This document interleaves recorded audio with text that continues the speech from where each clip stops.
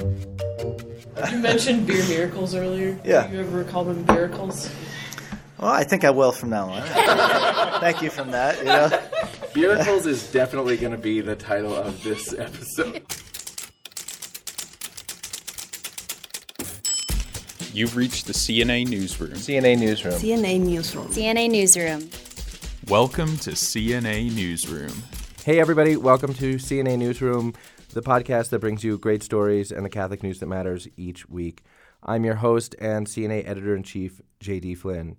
And very exciting news, I am joined this week in the studio by a very good friend to CNA, Christoph Wimmer. Christoph is the editor of CNA Deutsch, our sister agency in Germany. He's visiting us this week, and guys, it is totally providential to have a German visiting us this week because today, in the second week of Lent, we're talking about beer. In fact, all throughout Lent, we're going to be bringing you episodes about things that you might have given up for Lent because we think that's funny, and this is our episode about alcohol. So, Christoph, thanks so much for being here. Thank you for having me. Really enjoying this so far. So, Christoph, you got in to the U.S. just yesterday, and you're going to be here for more than a week, kind of at a little powwow of CNA. And you brought me gummy bears, which is awesome. You brought other people something called Jaffa cakes, and you brought some people monastery-produced gin. Is that right? That's right, yes. But no beer, I'm afraid. But no beer. But we had, Christoph and I had a Fat Tire and a left-hand milk stout last night, so I gave him some good Colorado beers. Christoph, why don't you get us started for the day? On the podcast this week, we'll sample some Trappist beer with Dr. Jared Stout, a beer enthusiast and author of a new book, The Beer Option. We talked with theologian Michael Foley about his book, Drinking with the Saints. And we talked with a guy who spent his entire Lent fasting only on beer. So stay with us.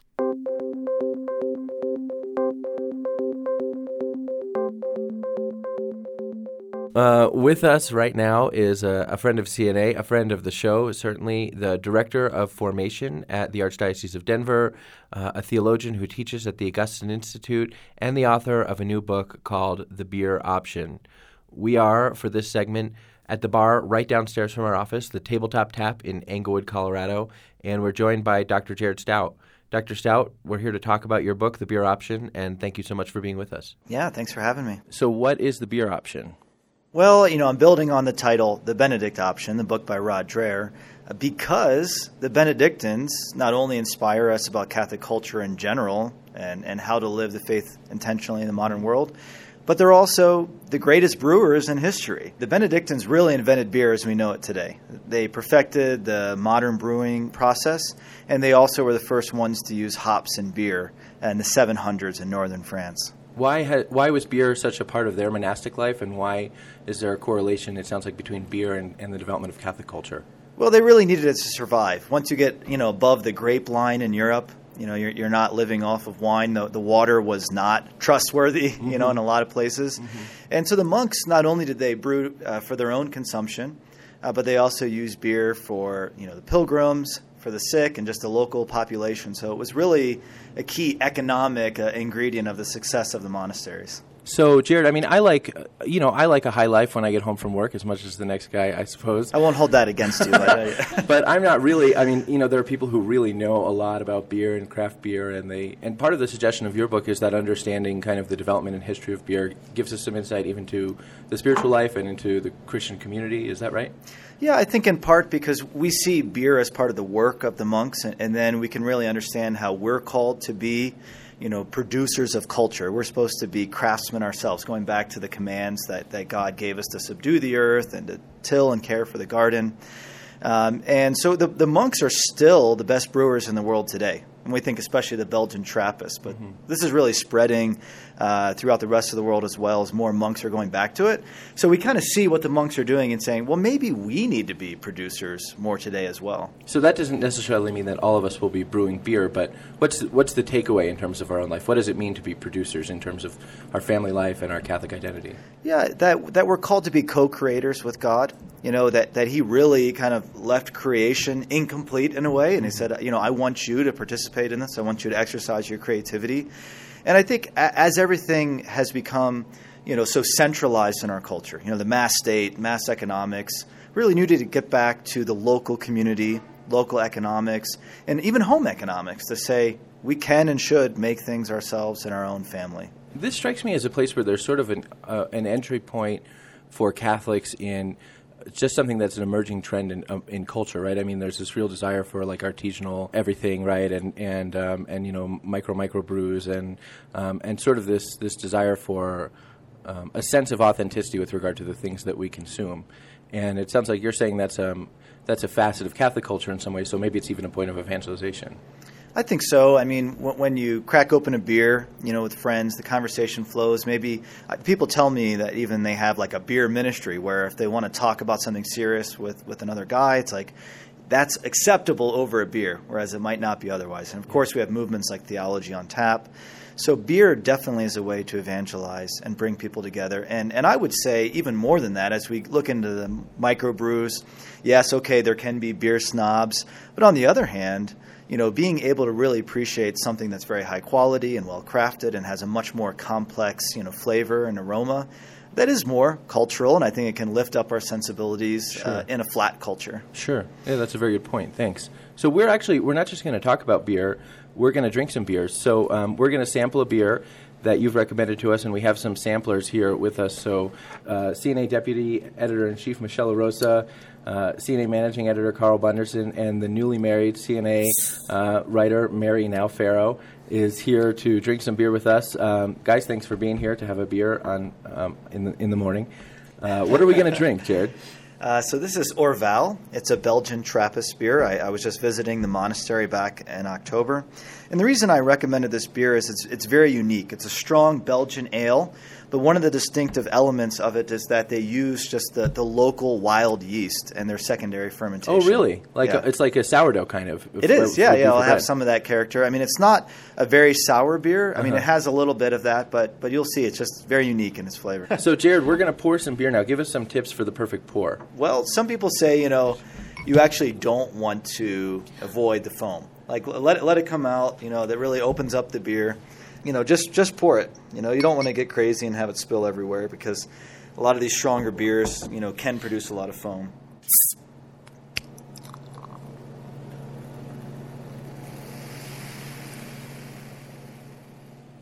All right, Mary? To satisfy you, our podcast audience, Kate is opening beers around the time we usually would be drinking coffee. So that's how much we care for you. And I hope you realize that the sacrifices we're willing to make for this podcast. All right, let me pour you a little bit more. I mean, if you haven't had this beer or a clone of it, because some American breweries make clones, I bet you've never had a beer that tastes like this. Cool. So what's a good toast, a good beer option, Catholic toast for us? Well, you could go Prosit in Latin or Prost in German. All right, you know? Prosit. Prosit. So, Jared, what should we be tasting here? Well, so you can see that little bit of sourness here. Mm-hmm. Some people actually say that it has a soapy quality. I know that that's not something that may make everyone rush out to want to buy it, but I find it to be very complex, you know, flavor. And I think, you know, even as somewhat beguiling in the sense, like, what is that flavor exactly? It's I was very just unique. Feeling beguiled by it, actually, so I'm glad it wasn't the only one. Exactly, beguiled. It's kind of citrusy, too. Like, it's got like a light citrusy, bubbly flavor to it, but that's kind of like you said, that's not all. It's more complex than that. It's not like a summer shandy or anything, but there are like definite hints of citrus and. Yeah, I like this. It's surprisingly light for a Belgian, which is a nice change from what I might have thought. So the beer option is one way that people can learn more about beer and Catholic culture, but if somebody wanted to get started knowing about beer or enjoying it in a Catholic way, what would you recommend? Well, get some friends together and have a tasting. So in addition to Orval, some of the other famous Belgian Trappists are Chimay, Rochefort, Westmalle. But, you know, there's a good website, Monastery Greetings, which has a number of other Trappist beers, including the new American Trappist, Spencer from Massachusetts. Oh, wow. Also, the Trappists in Rome at Tre Fontani, and they use eucalyptus in their beer. Really? Wow. And I really recommend Bira Nursia as well from the monks in Norcia. There's a lot of American monks there, and they are brewing great beer. Is it hard to get? They have their own website. Cool. So biranursia.com, and you can just buy it right there. I have a follow-up question. Oh, cool. So anyone who's watched The Parent Trap knows that when you drink wine, you like do this, and you smell it, and you swirl it around. Does the same thing apply for beer? Yeah, that's It a great does. question. What's the right way to taste it? Yeah, so you definitely want to smell the beer, and that's one of the reasons why you would drink it in a glass and not the bottle, so that your nose can be involved. Because Kate's drinking from the bottle, and Carl is drinking from. Somehow he put his glass in a paper bag. He's just sitting out on the curb drinking beer. So you really want to get that sense of smell involved, for sure. So yeah, swirl it around, let it sit in your mouth a little bit, because different parts of your mouth are involved in the process of taste. Just drink it very slowly. Enjoy it. The beer option is not simply about drinking a lot of beer. It is about evangelizing. It's about producing culture, and just looking at the renewal of culture in general through the angle of beer. And we do see that the saints, have performed beer miracles. Some of them have brewed, and that beer has to be rightly ordered within a life of holiness. But when it is rightly ordered, it is part of a robust Catholic culture, and is part of the way that we can really begin building a new Catholic culture today. So, Jared, I see two sort of veins of perspectives on alcohol in the United States. Maybe one less than the other, and maybe three. But there's this sort of deeply Protestant sort of discomfort with alcohol, if not sort of total teetotaling abstinence. Then there's the culture of just reckless indulgence, right? So that beer exists for you to drink too much of it and get drunk, right? And then there's maybe a kind of sort of faux snob, like sort of faux high culture about beer, sort of hipster high culture about beer. It sounds like you're saying a Catholic approach to beer is none of those exactly. Yeah, definitely. It's not any of those. Right? It has to be rightly ordered, and I look in the book at moderation, right? This virtue that can say this is the right amount in the right context at the right time. And I think part of the reason why America has this teetotaling culture is because whiskey was the main alcohol that was consumed in early America. And so when... My house is much like an early American. Yeah. So, the strong spirits were not available throughout most of the Middle Ages. They began to be produced in the 1400s, became popular in the following centuries. And then people really got carried away. Beer was a normal part of the diet. Mm-hmm. Laborers regularly consumed beer throughout the workday. It was considered to be food stuff. But then, strong alcohol came along, and people really began to have problems with drunkenness. So then there was this movement against it. Mm-hmm. So yeah, I think that the monks once again are the models, right, for integrating beer with spiritual life and a balanced lifestyle and culture. Sure.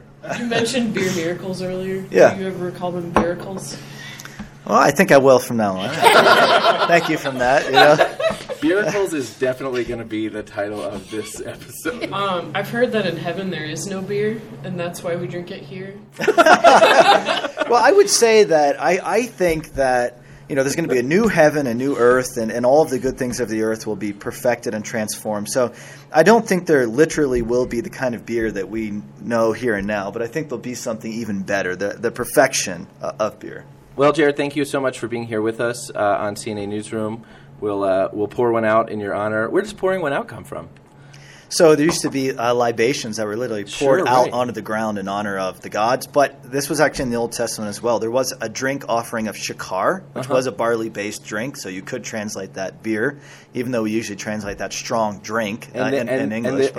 They would pour out, a drink offering in honor of God. Wow. Well, we will toast you, Jared, and pour one out for the Lord. And thank you for being with us. My pleasure.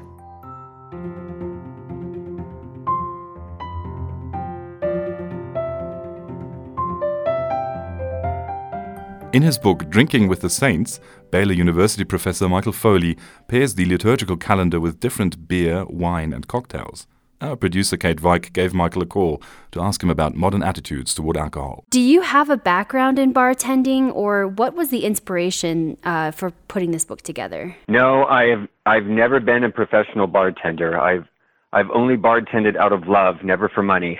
My wife and I enjoy an evening cocktail together. It's our way of catching up at the end of the day and time to relax and reconnect. We also, as a family, love the liturgical year. We love observing the feast days with our children, bringing them up with liturgical customs.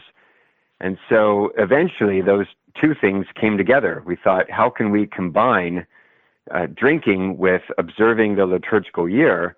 And the idea occurred to us to pair drink ideas with the feast days of the saints. Was that a challenging thing to do, or was that something that you found was kind of a natural connection? It was sometimes challenging, especially with the early saints. Obviously, we don't have a lot of information about them. We don't have, for example, a knowledge of their eating or drinking habits. And usually when they're mentioned, they're very ascetical. But they would never say, oh, and this saint's favorite wine was a nice Merlot. Those are the sorts of things that didn't get handed down the generations. But we could find ways of pairing drink ideas with saints. Often the saint's hometown, the region he's from, may be famous for a particular wine. Or oftentimes it was even their symbol in Christian art. Maybe it was a pear or something, and you could pair that with some kind of pear liqueur or something like that. So I read that you even pair some cocktails and some beer and wine with the season of Lent. Can you tell me a little bit about what you recommend in your book for the season of Lent, for those who haven't given up alcohol, of course? Absolutely. So today when we think Lent, we think giving up something. But that has not been the case for most of Catholic history. For most of Catholic history, what you gave up was food. You fasted. You had a mandatory fast that all Catholics were obligated to observe. And so you didn't necessarily do the individual thing of like, oh, I'm giving up cookies or what have you. And the fast did not include abstaining from alcohol. The Eastern Orthodox do something kind of like that. They have these wine-free days, which I don't fully understand. But there are a couple of reasons why you didn't give up alcohol during Lent. One was people needed alcohol to purify their drinking water. Drinking low-grade alcohol, such as small beer is the term for beer with a very low percentage of alcohol, was safer than drinking water. So when you think of the situation before modern water treatment plants, you would either drink low-alcohol beer or you would add a little bit of wine to water to kill the waterborne pathogens. So abstaining completely from alcohol was not necessarily a safe alternative. And then the second thing about Lent, which is interesting, is that because of the rigors of the fast, monks actually invented a special Lenten beer that was extra rich in nutrients and vitamins, and it would supplement for the fast. And we still have that beer today. It's called Doppelbock.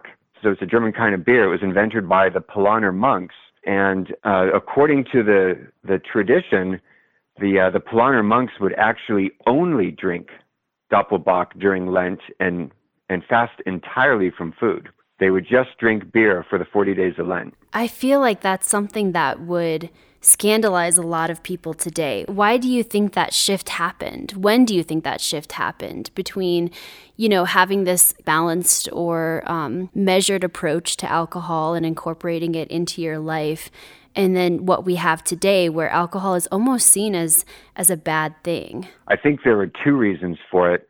One is the Reformation. I should be more specific, the Puritans. Even though the Puritans themselves brewed their own beer, they were not teetotalers, but a certain puritanical spirit did infect Christianity beginning in the 19th century. So I'm not going to fault the entire Reformation. Luther himself was a big beer drinker. Apparently, he actually played a drinking game that involved the Our Father. He was not a teetotaler. The Puritans weren't even teetotalers, but there definitely came into Protestantism an animus against the consumption of alcohol. And I think the other reason was genuine scandal, especially when you get the invention of hard liquors like gin. When gin was first introduced in England and the United States, it was basically the crack cocaine of the 18th century. It just wreaked havoc on the working class, and crime spiked, and it was just a big mess.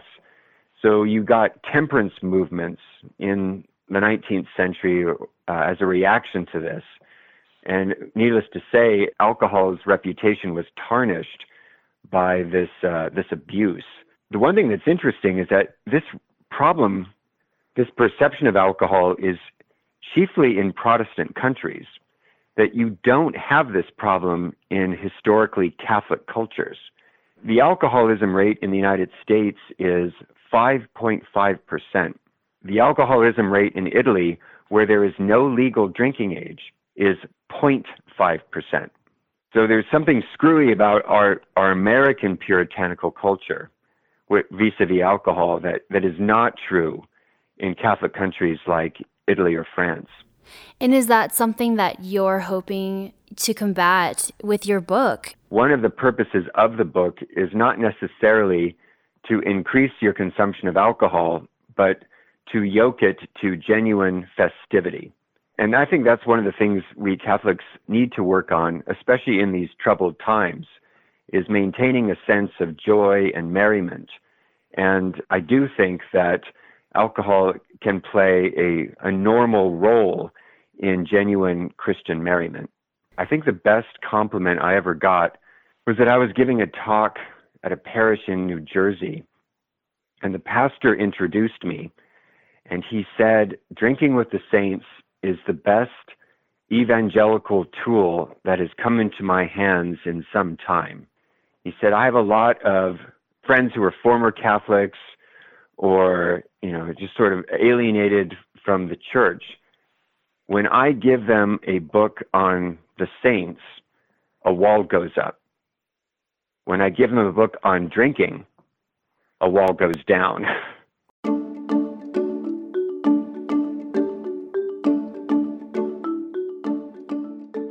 So you guys might have noticed that both Jared and Michael talked about this beer fast that monks in Germany would do during Lent back in the 17th century. We couldn't stop talking about this in our newsroom. Drinking beer and only beer every day during Lent? Some people wondered if that takes a toll on your body. Some people just wondered where they could sign up. We had to find out. So we called up Jay Wilson, who works with the Iowa Brewers Guild. Jay attempted that beer fast back in 2011, and he talked with us about his experience. Here's Jay. I guess I'm a little bit interested in history, and I've always been interested in beer. You just sort of hear this origin stories about how the monks developed the Doppelbock style of beer to help kind of sustain them during their Lenten fast. And I always thought that was kind of interesting. And I could never really find, any real specifics, how much beer did they drink or what, just any of the real historical details. And I thought, this might be kind of an interesting project. So I decided that, in order to do research, I would just sort of pull it out firsthand, everything that I couldn't find in books and just do it myself. So I collaborated with a friend of mine who's the then head brewer at a brewery in Des Moines. And we brewed a somewhat historically accurate version of a Doppelbock based on the numbers that we could find as far back as we could. And I drank that for 46 days. During Lent of 2011. When you were brewing this Doppelbock, what were the ingredients? What kind of set it apart from a typical beer that people might drink just on a Saturday? It's a dark, deep, kind of malty, kind of bread crust, toasty, bready kind of flavor. Not too much in the way of hops in it. It's more of a malt forward beer, so a little bit of sweetness. Modern day Doppelbocks probably start out at about 7.5 to 8.5% alcohol, and have kind of a nice ruby tint to them. The oldest information I could find, brewing records on a Doppelbock, was, I want to say maybe the 1730s or so. And in that research, I found that there, what in the brewing we call an original gravity, the measurement of the sugar content in the beer before it's fermented, found that their original gravity was probably 1095, which might mean nothing to most of your listeners, maybe a few. The finishing gravity was something like 1050, 1055, which won't mean much to many of your listeners, but maybe a few homebrewers out there would know that that's a really high finishing gravity. That would have been a really sweet, sugary beer.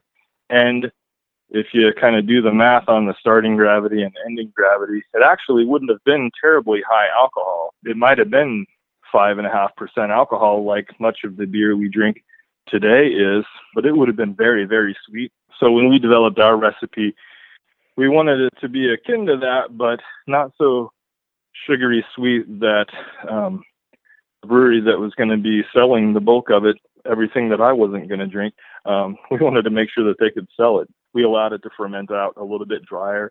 We targeted at about 6.5% alcohol, so it was a little bit smaller than today's Doppelbock. It was a little bit bigger and drier than what the Monk Shirley would have consumed, but it was a pretty respectable marriage between the two, and we kept the alcohol kind of under control also, so that, you know, I felt comfortable drinking 4 or 5 of these per day and not getting too loaded, which was never the intent. The whole thing was totally above board research, not like a frat boy stunt.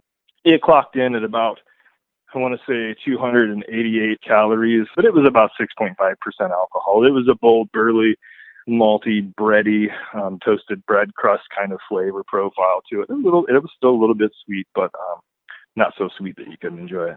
So what were kind of the parameters of your fast? Were you pretty faithful to the beer fast? I've done a lot of reading. I talked to a lot of Catholics. I went to a monastery and spent a long weekend. And yeah, I mean, I drank nothing but this beer and water for 46 days. I had Catholics approach me and say, oh, well, you don't have to do it on Sunday. But I felt like Jesus probably wasn't out in the wilderness saying, oh, hey, look, it's Sunday. I can take the day off. And so I went from Ash Wednesday to, you know, full-blown Easter Sunday. And so that equaled 46 days for me. And my goal was to do that perfectly, unless I wasn't, you know, willing to endanger my health. If I felt like I needed to take a vitamin, then at some point I might choose to do that. If I felt like maybe I should get a little bit more protein by adding chicken broth to my diet, then maybe I would do that. But I never did that. I never really got to the point where I had to.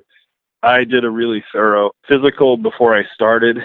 And then every week or two after that, I revisited the doctor and he tested my numbers and I did it clear till the end. And then a couple weeks afterwards, just kind of monitoring. So, you know, of course, my liver numbers went upward and my kidney numbers, you know, those were kind of peculiar / scary depending on your point of view for a little bit, but it was fine. And there was a moment when he was kind of concerned because of some of those numbers going up.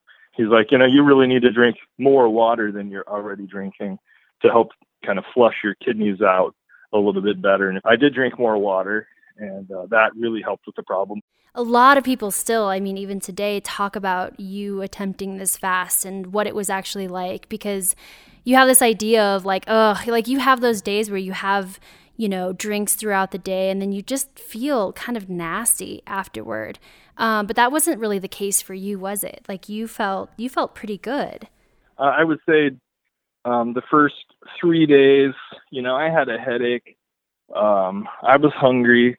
But then about, you know, day 3 into day 4, my body just kind of flicked a switch and it's like, oh, okay, we're not eating food anymore. The headache was really just about me detoxing because I gained about 20 pounds in advance of the fast just because I knew that I was going to lose quite a bit of weight. So I put some extra on, which was probably a dumb idea. If I was ever going to do it again, I wouldn't do that. I would walk into it as healthy and strong as possible rather than as, you know, fat as I can make myself. Do you feel like you felt woozy or anything like that? Or was your mind really clear? Like, did people notice that something was different about you and how you were interacting with people and speaking, things like that? Or was everything just all pretty much the same?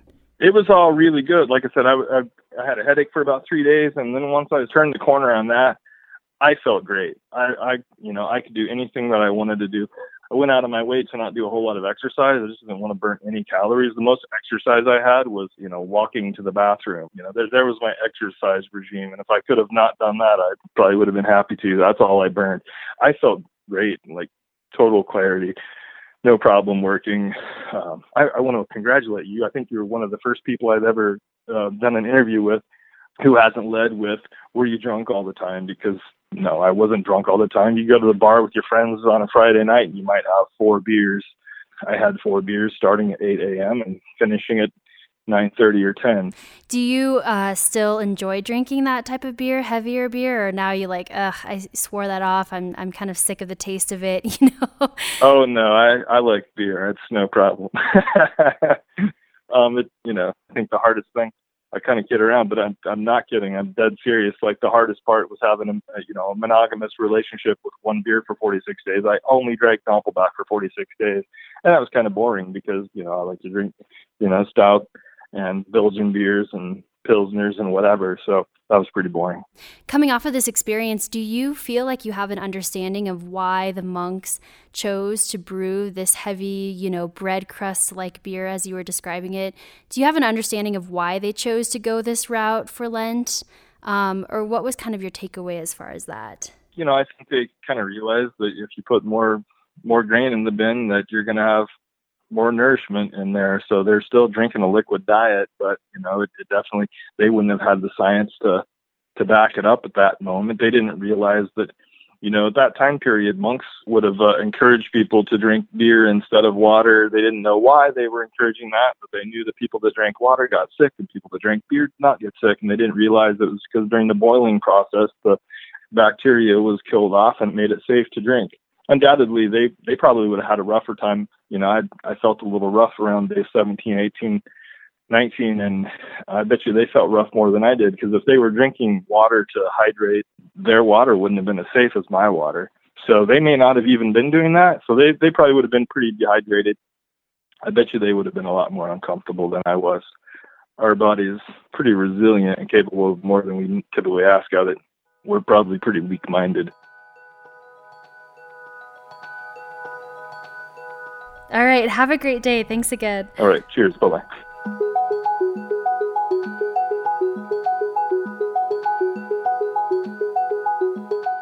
Well, that's it, guys. You have been listening to an entire episode of CNA Newsroom, all about the thing you might have given up for Lent. That is all about beer and cocktails. Thank you for staying with us. CNA Newsroom is a production of Catholic News Agency, a service of EWTN News. I'm your host, J.D. Flynn, and with an incredibly amazing radio voice is our friend... Mein Name ist Anjan Christoph Wimmer. We're produced and edited by Jonah McKeown and Kate Vike. Our executive producer is Kate Vike. Special thanks this week to all of our guests on the episode: Jared Stout, Jay Wilson, Michael Foley. Special thanks to Christoph Wimmer for being here to host with us. We'll see you next week.